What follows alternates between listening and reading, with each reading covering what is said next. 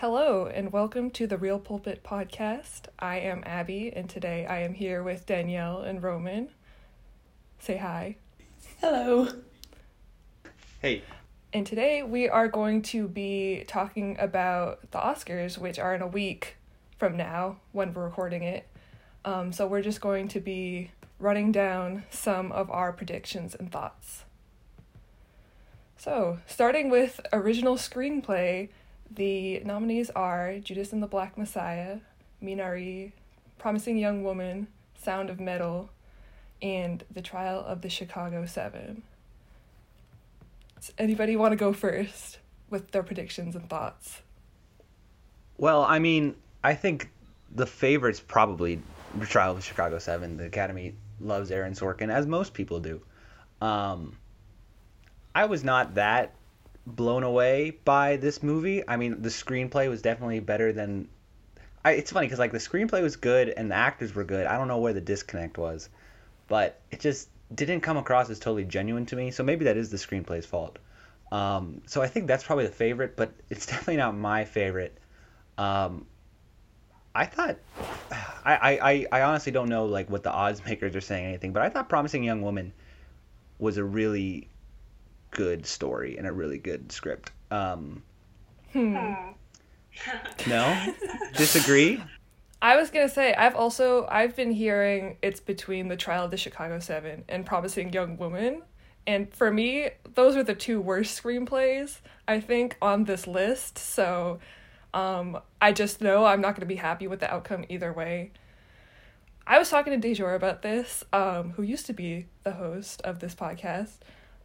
But I think there are certain movies where the worst thing that could happen to their legacy is getting nominated and winning Oscars. Bohemian Rhapsody, I think, is a good example of this. I feel like winning Best Editing was the worst thing that could happen to its legacy, because then people just tore into it. But that's how I feel about Promising Young Woman. I think it was a perfectly okay movie. I didn't need it to win any awards this season, but it probably will. Yeah, I was also not too big on Promising Young Woman, but I do think it's going to win this one, because I feel like the screenplay awards kind of go to the movies that got a lot of nominations but probably won't get any of the big ones. It won't get Best Picture or Best Director. So I feel like Sorkin maybe has a chance at director, but I doubt Emerald Fennell will, and I can kind of just see them giving this one to her, being like, look at us, we gave you one award. And yeah, but if I were picking my favorite to win, it would probably be Sound of Metal or Minari, neither of the two frontrunners, unfortunately. Yeah, I agree with that. All right, well, if we want to talk about adapted screenplay, I'm not reading Borat's full name, I'm so sorry. But the nominees for that are Borat, subsequent movie film, The Father, Nomadland, One Night in Miami, and The White Tiger, which I actually haven't seen, so I can't weigh in on that one. But I feel like Nomadland has this on lock, right? I don't think there's any question about that. Yeah. I think it would be a big upset. Only kind of what Danielle said about maybe give it to someone who isn't necessarily going to win another award, but I'm pretty sure this one is pretty clear. Yeah, me too. Could be one of 3 or 4 Oscars that Chloe Zhao gets that night, which is pretty cool. Yeah. I will say, I watched The Father, and it was not at all what I was expecting it to be. And I thought the screenplay was actually very smart. I don't know if you guys have thoughts about The Father, but that would be one that I wouldn't mind seeing that win either. Me neither, yeah. And I know it's adapted from his play, from Florian Zeller's play, which I feel like gives him some extra clout. And I think the BAFTAs were recently, and it did really well there. Anthony Hopkins actually won Best Actor, which was a surprise. And so, yeah, I think there's some late love for The Father, but I agree with you guys. Nomadland will probably win. I have no feelings on The Father. dementia and Alzheimer's is something that's kind of personal. I don't really want to watch a movie about that right now.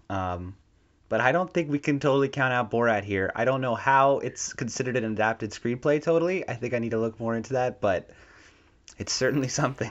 Unless I'm wrong, isn't it like a mixture of scenes that are written and then improv based on like things that they just go out and have happen? I haven't seen it, so I don't know. That's my question. How is it adapted? What? I believe that any sequel is put into adapted just because it like builds off of the first one. But yeah, it's very confusing, and there are so many screenwriters, even though this is an allegedly like mostly improvised comedy film, so it doesn't make sense. But I could also see it winning, just because, you know, Sacha Baron Cohen's like a huge celebrity, and he'll give a funny speech, and it'll, you know, be just good content to watch that night. Academy shenanigans. Exactly. Okay, for directing, we have Another Round, Thomas Vinterberg. Hopefully I'm pronouncing that right. Mank, David Fincher. Minari, Lee Isaac Chung. Nomadland, Chloe Zhao. Promising Young Woman, Emerald Fennell, who I hear is the front runner. That makes me very upset for the reasons I laid out previously. But also, I mean, the upset here is that Thomas Vinterberg is nominated for Another Round, which I don't think a lot of people saw coming. I could be wrong about that. I don't know why he is nominated. I enjoyed Another Round. I didn't think the directing was necessarily the best part of it. I thought it was well written and it had good performances. But I don't really have anything about the directing that stands out to me from that movie. Yeah, they did this I think it was 2 years ago as well with the Polish film Cold War. Paweł Pawlikowski got a nomination just like out of nowhere, so I feel like now this is just a thing. They're going to leave like that 5th spot open for a random international director just to surprise everyone.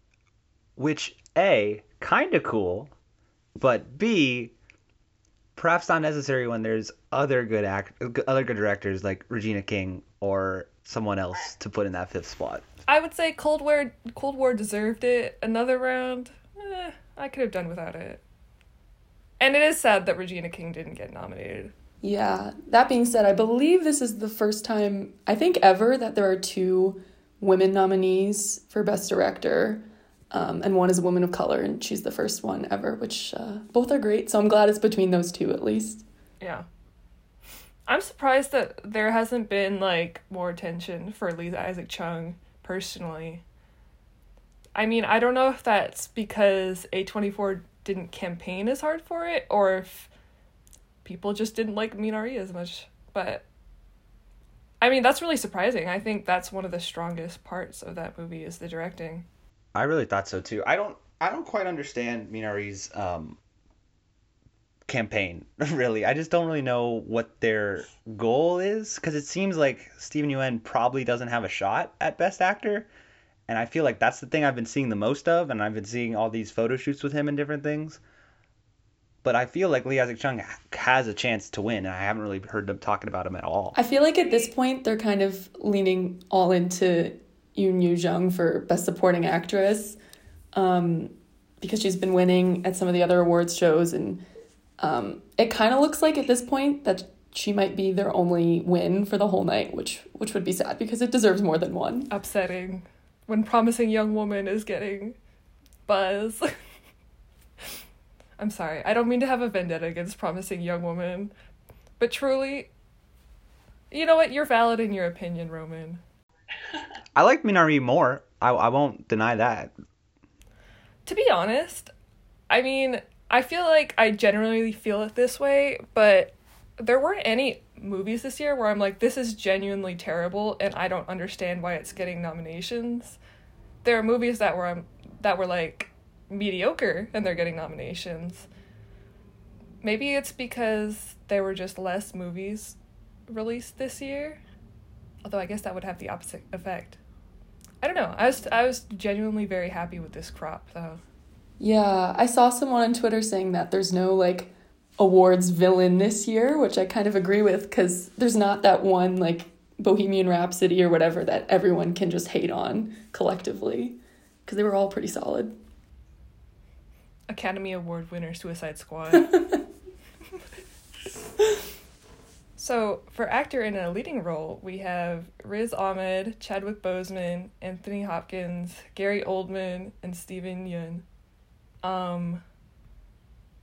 Chadwick Boseman, I'm pretty sure, is gonna get it. I mean, personally, that's totally fine with me. I am very happy to see that Steven Yeun is nominated, and if he won, I would also be very happy with that, but I think giving an award to Chadwick based on, like, that incredible performance and also, you know, for his legacy, I think that would be a good gesture from the Academy. Yeah, and I think a lot of people might kind of tend to say, oh, he's only just getting it so it's because it's a posthumous award, it's awarding his whole career, but I think that even if he were still alive, that performance would be getting just as much buzz, because it really is amazing. I think it was the best part of the film, and he has a couple really big monologues, and you just, like, you can't look away when he's on the screen, and it just happens to be that it'll also be, like, a great way to just memorialize his whole career. Definitely. And I mean, I think just to mention, Riz Ahmed also had a tremendous performance. These were all tremendous performances. I haven't seen Mank, so I can't say how good Gary Oldman was. I did think Delroy Lindo would get a nom from The Five Bloods, because he was Titanic in that movie. That's the one that just still kind of bothers me. I mean, he did get recognized in other places, but I felt like that was deserved. And I'm not going to say that, oh, just kick Oldman out because he has won before, but it's the choice I would have made. I would say, I'll say it for you, kick Oldman out of this category, please.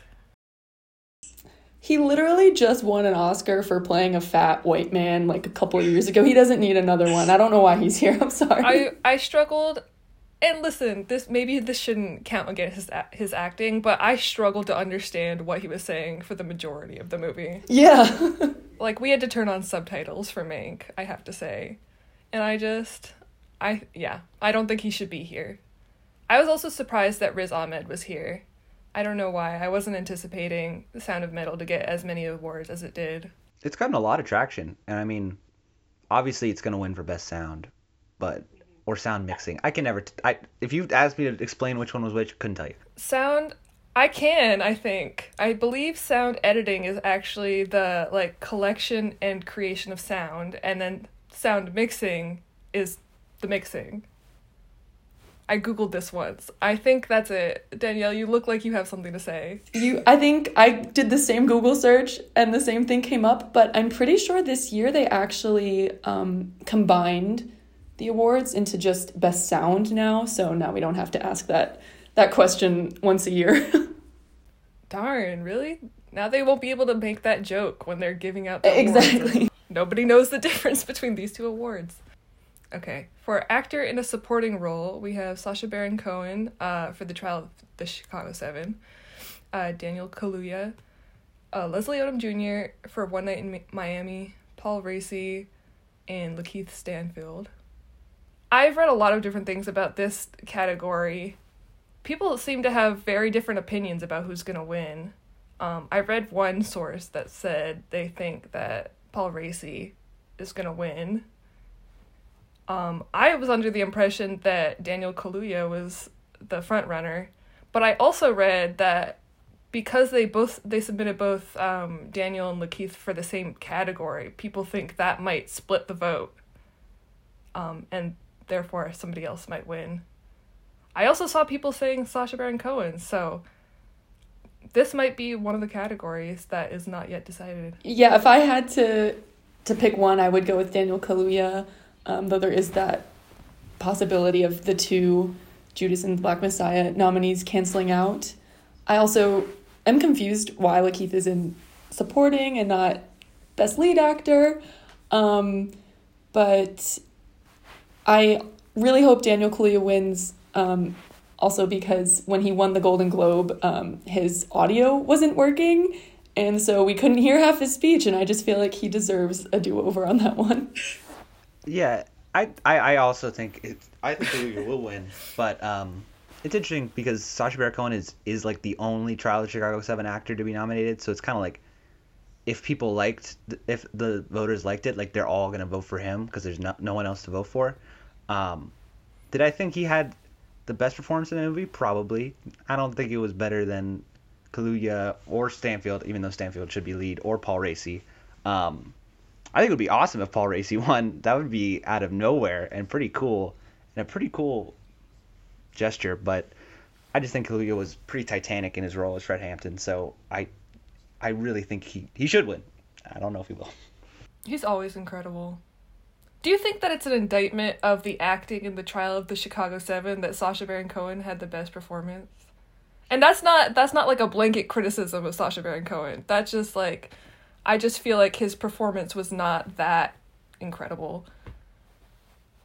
I mean, I also think it's interesting that the Trial of the Chicago 7 won Best Ensemble at SAG, because I don't think they had the best ensemble. And to me, that was just saying, we recognize that you have a lot of famous people in this movie. Exactly. That's exactly what I thought. It wasn't really the best ensemble. It was just the biggest ensemble with the most famous male actors. That award really should have gone to Minari, I thought, because that's an actual ensemble where each actor did amazing in that role. But yeah, Sacha Baron's also just really famous, so and popular, so I see why he snuck in there with this one. I do want to say Jeremy Strong was unrecognizable in that movie. I did not notice him until the very end. So I think he gave actually a pretty good performance. I wouldn't say that changes anything we've just said, but I thought he was pretty funny. I had the exact opposite reaction. I was like, why is Jeremy Strong cosplaying a hippie right now? That completely took me out of it for the entire time. But what a hippie I think it's because his character, maybe on Succession, I was just like, this is not, like, I just can't envision you in this role. Guess I didn't know it was him going in, so I guess I didn't have any of that background of envisioning. Like, I totally did not know it was him, which I guess is weird, because usually I look up the actors beforehand, so usually I always have that context going in. He was my favorite part of that movie by far. All right, for actress in a leading role, we have Viola Davis, Andra Day, Vanessa Kirby, Frances McDormand, and Carey Mulligan. Very random category, if I have to say so myself. I also read that there is no front runner for this, but I actually read that Carey Mulligan is the favorite to win this, which is interesting because I thought Viola Davis had like early momentum in terms of awards. I didn't see the United States versus Billie Holiday because I heard that it was not good and an insult to Billie Holiday, so I just stayed away from that. Don't watch it. Take it from me. Andra Day's amazing, but it's not worth it. I'm excited. I know Pieces of a Woman is very divisive. I actually really enjoyed it. I completely understand why people do not like it, but I am glad that Vanessa Kirby got nominated for her performance. Also, I would love to see a Frances McDormand acceptance speech, so sort of just want her to win for that reason. I feel like Frances McDormand's getting knocked down because Nomadland as a movie is getting so much like traction, maybe for Best Picture or Zhao for Best Director, because I thought her performance was really good in that movie, like a pretty standard Frances McDormand doing excellent. And I think she was better than everybody else's. I would probably say her as the best one, or Viola Davis, who I think she just got a little overshadowed by Chadwick Boseman in the film, even though she was supposed to command the room, even though they didn't share that many scenes together. But I'd say I'd give it to McDormand. I would also like to hear a speech, but I do think that she's getting knocked down because Nomadland's getting so much traction. Yeah, I would agree. My personal pick would definitely be McDormand.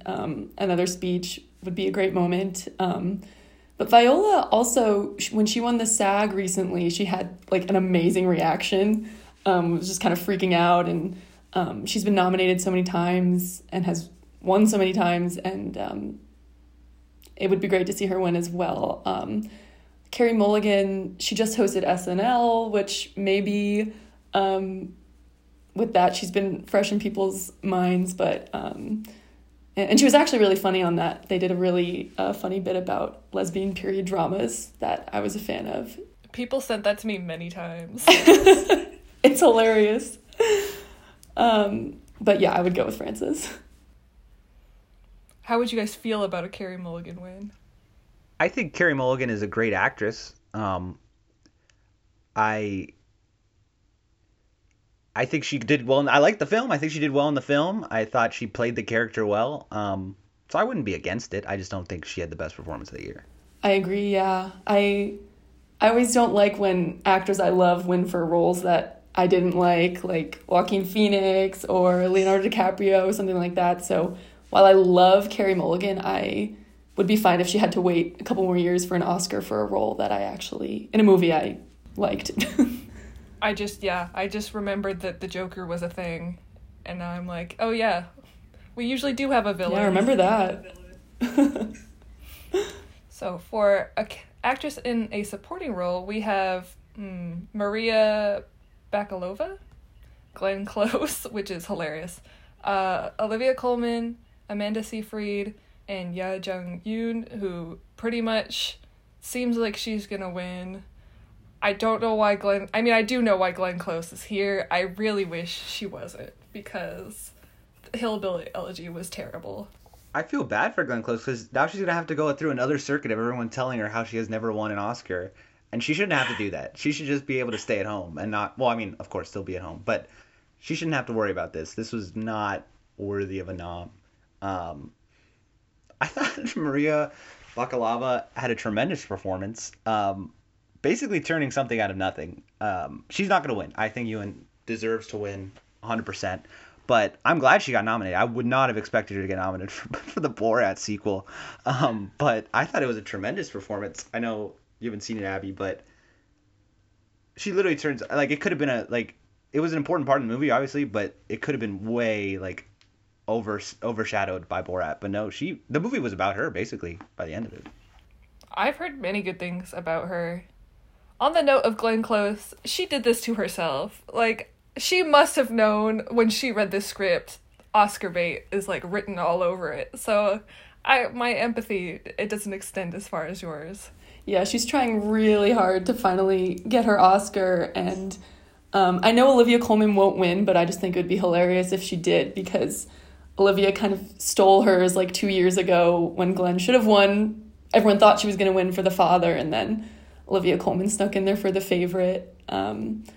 Also, I love Amanda Seyfried, and I think she was the best part of Mank, I would say. So I was happy she got nominated. But yeah, I think Ewan will win, and she's been giving hilarious speeches lately after every win. Most recently, when she won the BAFTA, she thanked the British. She said it was an honor because they're known as, quote, snobbish people, and that was just a bit of... my grandma's Korean, and she's very similarly, brutally honest, and when she compliments you, it mostly sounds like an insult, so I really enjoyed that, and I love her. I hope she wins. We're ready for her to read the U.S. for filth. Also, Olivia Colman, another great unhinged speech giver. Her speech for The Favorite, where she thanks Lady Gaga, I think about it very often. I do too. And then finally, our Best Picture nominees for this year are The Father, Judas and the Black Messiah, Mank, Minari, Nomadland, Promising Young Woman, Sound of Metal, and The Trial of the Chicago 7. My understanding is that Nomadland is the front runner. I have been hearing rumblings about The Trial of the Chicago 7, which is extremely shocking to me. But apparently, the fact that they won Ensemble at SAG, that is a good indicator for them. I'm not really sure how that tracks, but this is what I read. I don't think Nomadland was eligible or nominated for Best Ensemble at SAG, because really there are 2 actual actors and the rest are real-life nomads. Right. But yeah, I think Nomadland is definitely the front runner, with the dark horse being Trial of the Chicago 7, which is disappointing but not surprising when you think about it. It is kind of very much that Oscar baity movie full of famous white men that we're used to, so I could see that happening. But other than Trial and Mank, which are kind of more traditional Oscar movies, I feel like all these nominees are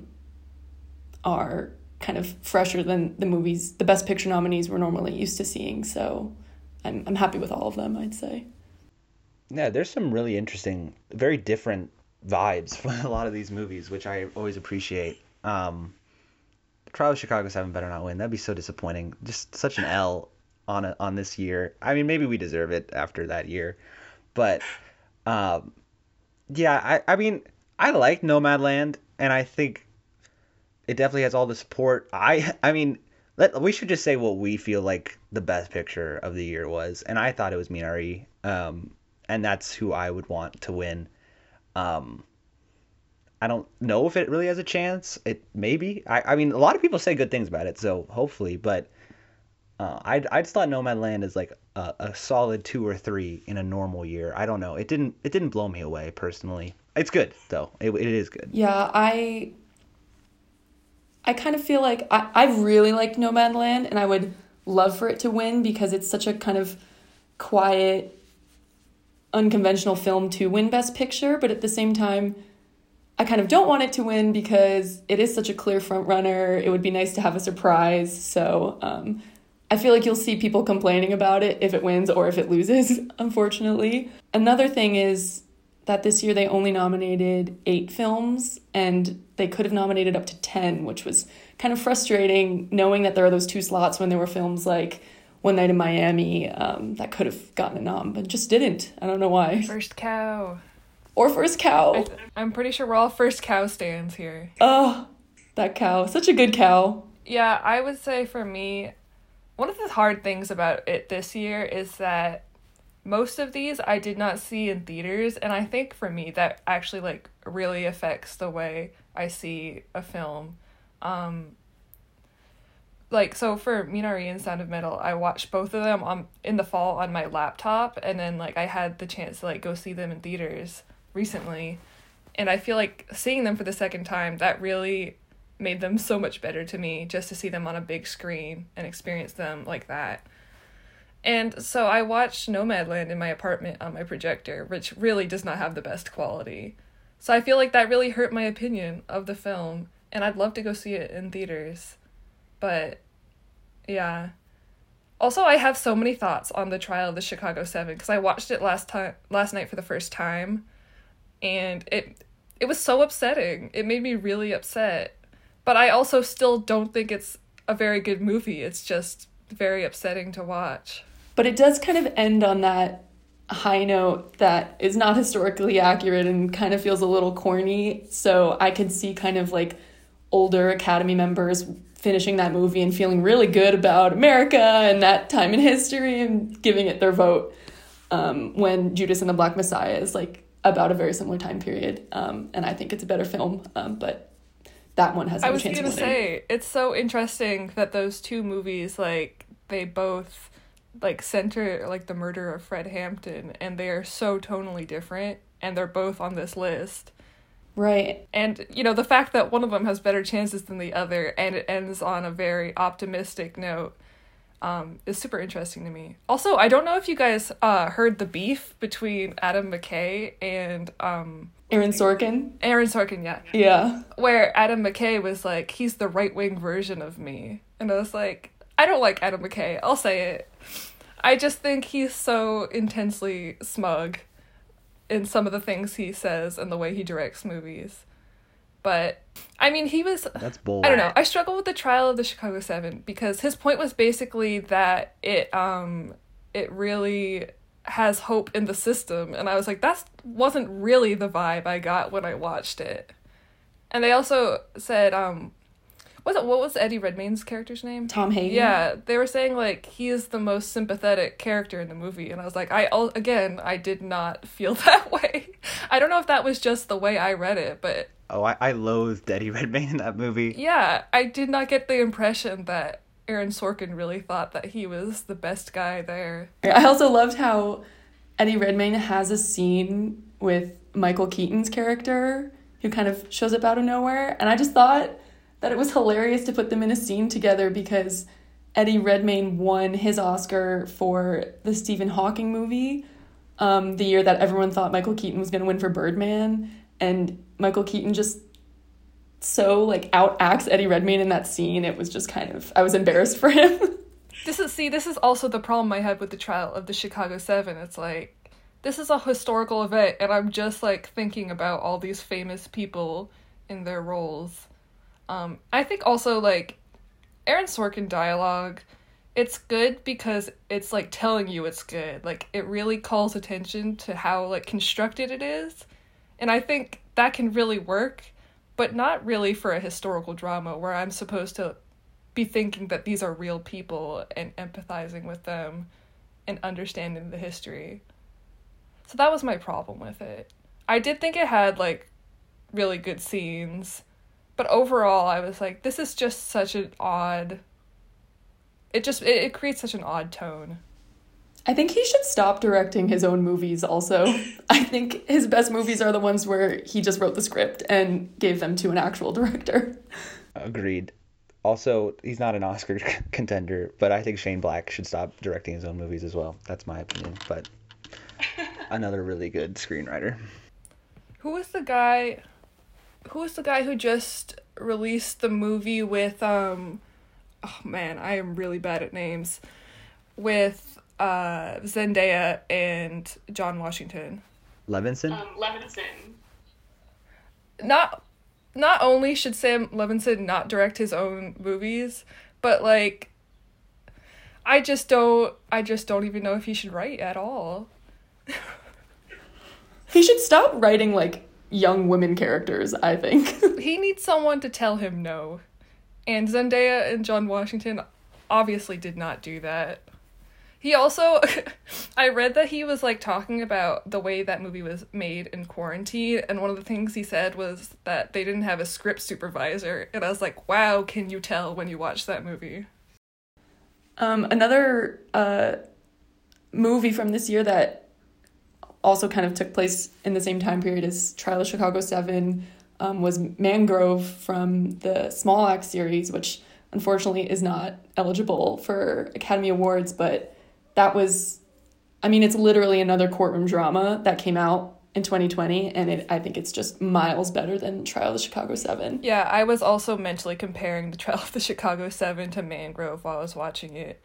And maybe if I had watched it before I'd watched Mangrove, I would have liked this more. But the fact that I was drawing all these comparisons to movies that were better than it and came out last year, that really hurt it, in my opinion. It's also just not what I needed right now. I don't know. Like, the slow clap ending, I was like, okay, alrighty. Well, here we go. Especially because, like, Bobby Seale was still... Okay, they're just... Mm-hmm. I just didn't like it. Well, I did. I liked it. If it's just in a vacuum, I thought it was a fine movie. Zooming out as an Oscar contender, no, thank you. Not for me. That's how I feel about Promising Young Woman. I was just going to say, like, there was only one ending to a film this year I did not like more than the Trial of Chicago 7 ending, and that was Promising Young Woman. But at least Promising Young Woman is controversial and, like, sparking debate, and there are so many people who love it and so many people who hate it, where Chicago 7 is such a kind of, like, lukewarm, uninteresting take on that time period. So even though I'm not pro Promising Young Woman, I like that it's at least divisive and conversation starting. Speaking of controversy, have you guys been following this Nomadland drama? They're, like, arguing about whether or not it depicts Amazon in a favorable way. I think that's interesting. I also wonder if that will hurt or help or not have any effect on its chances at all, because it's just a couple of journalists fighting over this. It may hurt how it's remembered. I don't think it's going to hurt at all anything in the voting. Like, I don't think these voters are going to care. I also just don't know. I don't feel like Frances McDormand's character was living a glamorous life off of this Amazon salary. I mean, it was a job. It was a job that helped her survive. Like, I don't think I don't think they made Amazon out to be the savior or anything, and against any criticism or anything like that. I don't know. That was how I saw it. That's how I felt too. Yeah, I think people who think the film is pro Amazon, like, did they even watch it? Like, did they miss the part where an Amazon employee could not afford housing? Like, that's the whole point of the movie, I think. I don't think it's pro Amazon at all. But unfortunately, I think this kind of happens every year where there's a clear front runner, and then kind of towards the end, a couple journalists will try to just be contrarian and come up with a reason to hate it right before it's about to win. And I feel like the pro-Amazon controversy was like such a reach. And I don't think it'll be successful. I think Nomadland will still win. I think I need to watch it again this week to really absorb it in its entirety. Yeah, I did see it in a theater, and I'm glad I did, because it's very much the type of movie I would unconsciously start like reaching towards my phone and scrolling through Twitter while I watch it. But because I was in the theater, I was, in the zone the whole time, and it really added to it. I do think this controversy opens up a small chance that Frances McDormand wins and then just roasts Amazon in her speech, which maybe was all worth it if that happens. I don't know. It could be fun. Were there any other Best Picture nominees that we would have liked to see besides First Cow? Can I be so bold as to say Palm Springs, just because I love Palm Springs, and I'm so mad that... I mean, okay, I'm not that mad because I haven't seen Borat, but the fact that Borat won over it at the Golden Globes for comedy musical, that was upsetting to me. I mean, like Danielle said, there's 2 more spots. Why didn't... Like, if you didn't think there were any more Oscar contender ones left, like, you should have nominated some interesting ones, some fun ones. I don't know. It doesn't make any sense to me.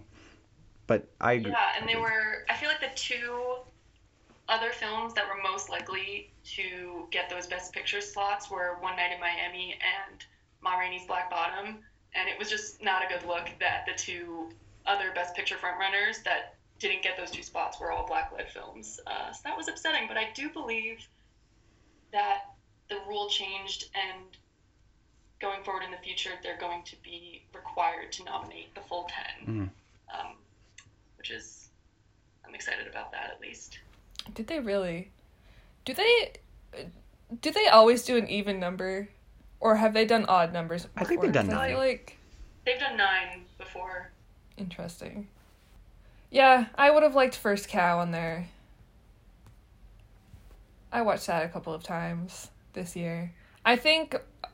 Honestly, I think probably, not that I know anything about this, but I feel like how the rollout really got fucked by the pandemic, how it came out and then it was shelved indefinitely, and then I don't know if it was re-released. I'm sure that in no way helped its chances to get awards. First Cow was probably definitely in my top 5 movies of the year, better than several of the... I mean, I can't say anything about the Father or Mank. I think it's definitely going to be above Mank if I do end up seeing that film. But yeah, that's a little disappointing. But maybe the 3 of us are just kind of talking to each other as people who have seen it. The only reason I was happy to see Mank nominated so much is that every time David Fincher lost one of the Golden Globes he was nominated for, he took a shot in his little home office. And I love David Fincher, even though I don't think Mank is his best. So I'm kind of hoping we get similarly entertaining losing reactions from him. The great thing about Mank is that it finally forced me to watch Citizen Kane, which I thought was fine, and I thought Mank was also fine. So, there you go.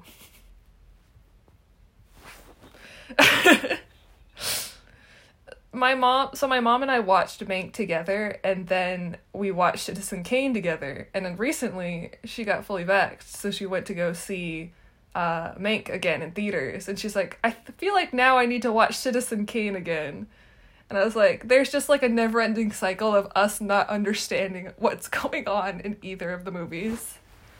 Yeah, I read the plot summary of Mank before I got on here, just in case we talked about it, and I was like, that's what it... okay. It really... maybe this is just my perspective on it, but it really asked me to have knowledge that I didn't have. And I was like, I feel like I'm really missing the lore here. Right. But the Academy voters do have that knowledge, and they definitely love movies that are about movies and about the film industry and old Hollywood. So I understand why it got so many nominations. I believe it was the most nominated film this year. But the kind of funny thing is that it's literally about the writing of a screenplay, and it did not get a screenplay nomination, which I was surprised about because David Fincher's late father, Jack Fincher, actually wrote the script years ago, and I thought that would kind of help its chances of getting nominated, but it might not win a single award all night. I was gonna say, it's most nominated, but I can't off the top of my head think of a single award that it's like favored for. Maybe cinematography? Do you guys know who the frontrunner for cinematography is? I believe Nomadland. All right, then never mind. I take it back. Yeah. The cinematography of Mank was actually super controversial, like, in the film scholar community, apparently, because he shot it on digital and then in post edited it to make it look like it was old film, and he added like the cigarette burns in the corner sometimes and really played with the black and white coloring of it. But when you kind of directly compare it to Citizen Kane scenes, which are 80 years old but look so much better than Mank, it's not really what you want in a movie about Citizen Kane. You know, looking at this list, I feel like it says something that Mank is like the least depressing of the movies on here. This is why they needed First Cow. They needed a spot of happiness on this list. Also, Emma, which we haven't talked about, was nominated for costuming. I believe it's costuming. I loved Emma. I don't think necessarily it needed to be Best Picture nominee, but that was the last movie that I saw in theaters before the pandemic. So that might also be part of it, but it has a special place in my heart. I also loved Emma, and maybe if it got nominated for more, they would have invited Anya Taylor-Joy to go, and she has since become huge because of Queen's Gambit, and I would have loved to see her at the awards, but I doubt she will be there. I don't think she's presenting or anything. Which, speaking of, I don't know if you guys have looked into, like, the production of, like, the show on Oscars night, but they're doing no Zoom speeches at all. So you have to be in person, either in LA or I believe, like, they might have, like, satellite locations at, like, random hotels in Europe or something. And so if you win and you want to give a speech, you have to be at one of those locations and do it in person to like a very limited audience of other nominees. So I think the show itself this weekend will be interesting to see if that works and if it runs any more smoothly because of the no Zoom speeches. Yeah, that's definitely interesting. I haven't been watching like film award shows this year, but I have been watching music award shows, and that has been very hit or miss. I watched the pre-stream for the Grammys where they give out like the smaller awards, and there were so many issues with the Zoom speeches, like so many like people like they were on mute and like you couldn't hear them or they froze, and I was like that would just be so sad. Yeah, it can be tough to watch at times, so I hope that the show isn't too boring or have too many technical difficulties. I forget who's hosting. Who's hosting? No one. Really? This is like the third year in a row, right? Something like that. I don't think they've had a host since the whole Kevin Hart controversy a few years ago when they fired him last minute and then never got a replacement. And so they just kind of did random presenters throughout the night. Was that not last year?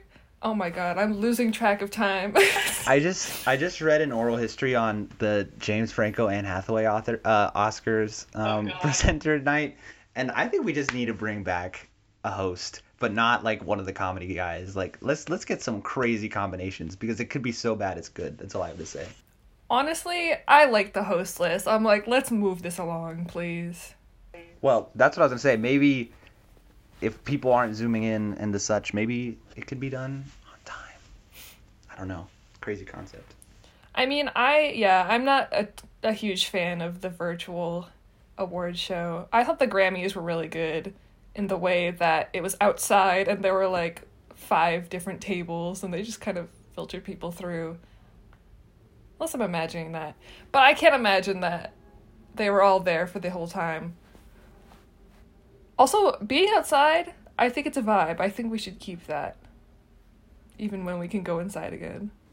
I agree, yeah. And I think, yeah, it sounds like what they're trying to do will most closely resemble what they did for the Grammys, which I thought was one of the smoothest so far. And also, one of the producers for the Oscars show this year is Steven Soderbergh. I don't know why he's doing this, but I have complete faith in Steven Soderbergh, so that alone makes me think it'll be a good night. He's actually just going to shoot the Oscars on an iPhone.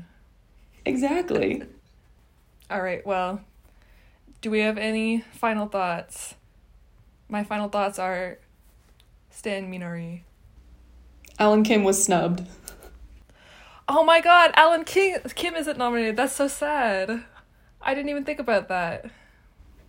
Imagine if he gave another speech and then cried accepting his Academy Award.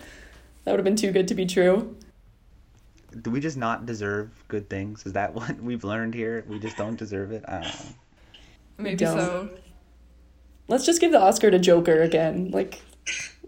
All right, well, thank you so much for joining this Oscars edition of the Real Pulpit podcast.